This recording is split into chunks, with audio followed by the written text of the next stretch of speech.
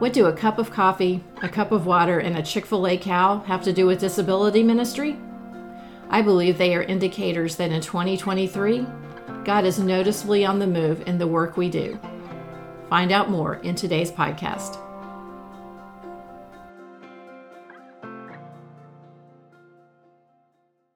Since my last podcast episode, I've been thinking a lot about multiplication. Scripture makes clear that God values multiplication and fruitfulness, starting with his command to Adam and Eve in the Garden of Eden. One of the basic rules of Bible study is that when God repeats himself, you need to pay attention. The vast number of times that we read about literally and figuratively sowing seeds and reaping makes this concept one that Christ followers should clearly understand as a principle to put into practice as part of Christian living. God is very personal in how he interacts with his followers. And just like the number of times multiplication is mentioned in the Bible, God often confirms what he wants me to focus on or do by repeating a situation. Maybe it's because I'm a slow learner, or maybe he just likes to put an exclamation point on some of the things that he's doing by making them completely obvious, even to me. Pretty significant things have happened in my life whenever he's allowed such repetition. I started this year following a one-year Bible reading plan shared by my church. This isn't the first time I've started one of these. Hopefully I will get through the entire Bible before the end of this year. Every time I pick up my Bible, I learn something new or see something I never noticed before. While reading Genesis 26, I noticed verse 12 and was immediately intrigued. In the New Testament, Jesus told several stories that involved sowing and reaping, with a 100-fold harvest being an extreme example of blessings. I'm a small-time gardener, but I come from a long line of farmers, so I understand how challenging it is to get one seed to grow a plant to maturity producing vegetables. I had 4 fantastic green bean plants last year that produced many delicious beans. But in spite of our faithful care, we harvested less than 10 pounds of beans. Not exactly what I think of as a 100-fold return. So many things can get in the way of my plants producing vegetables, from soil quality to insects to the timing of planting. In the case of fruit trees, you often have to wait many years before the very first fruits are produced. It's common for only really well-cultivated fruit trees and seeds to produce the tasty fruit we expect. Several days after reading Genesis 26:12, I was going through my morning routine and fired up my Keurig coffee maker. A few minutes later, I realized my coffee cup was extra full. Truthfully, I could have overfilled it, but it seemed odd, as I have never done that previously and did not knowingly make too much. The next day, as I do every day, I filled my water glass and returned with it to my desk. A few minutes later, I turned to get a drink and saw it was almost completely filled to the top of the cup with water. I'm not sure how I carried it from the sink to my desk without spilling it. I rechecked my path and not a drop was on the floor. Later that same day, I was talking with a friend who knows that my cat has a comfort toy, a Chick-fil-A plush cow. The cow is pretty dirty and frankly falling apart. I've repaired it several times. We can't get another one like this, as Chick-fil-A no longer orders this kind of cow. I've mentally prepared myself for the feline angst that will take place when the cow eventually disintegrates into a tattered lump of stuffing. This friend said she found the exact same kind of plush Chick-fil-A cow completely unused when cleaning out a closet. She's going to give it to my cat as a replacement, or at least an emergency backup cow. What an unexpected, delightful surprise. As I thought about these 3 odd things that happened back to back, I realized that perhaps God was using them to make a larger point. When God is in the equation, he can and often will fill our lives with abundance. Whether it's through our own work or combined with the contributions of other co-laborers, that increase often goes beyond what we can logically do on our own. Scripture says that when we do the work he has for us, he'll be responsible for the increase. And like any good parent, he really loves to provide for his children with surprises that are special to them, like a replacement cow for my cat.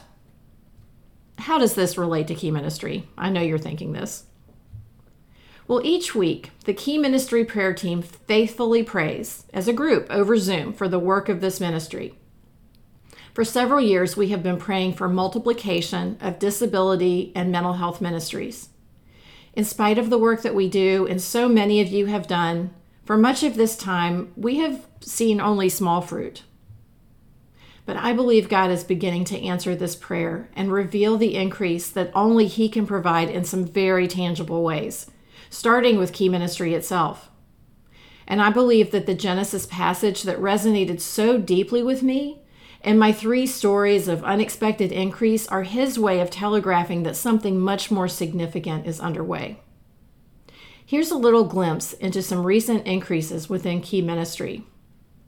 We have increased our staff from 3 to 4, increased our behind-the-scenes operating efficiency by the use of new online tools, and launched several new Key Ministry initiatives and collaborations, with several more on the horizon.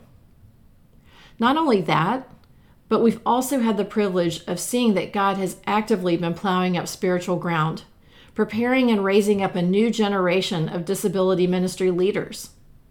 He let us see the next generation is receiving a powerful call to this work, including a specific call from a disabled pastor. I fervently hope and pray that 2023 is a year of momentum and 100-fold increase for Key Ministry.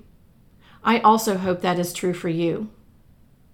I want to leave you with some principles of how He's been working in Key Ministry.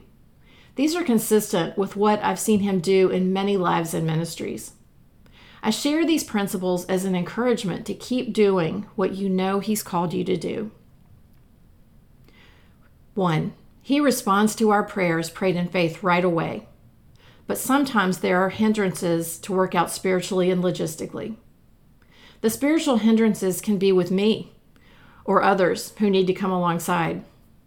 Logistics can be a matter of timing or sequence of things that need to take place before that momentum takes hold. 2. You may not see what He's doing, but it's often hidden in plain sight.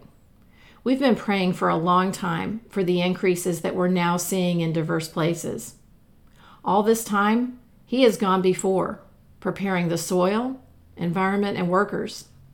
This is one of those things that you may only be able to see after the pieces in your ministry fall into place. 3. His answers to our prayers are not only for right now, but they have important impacts on the future.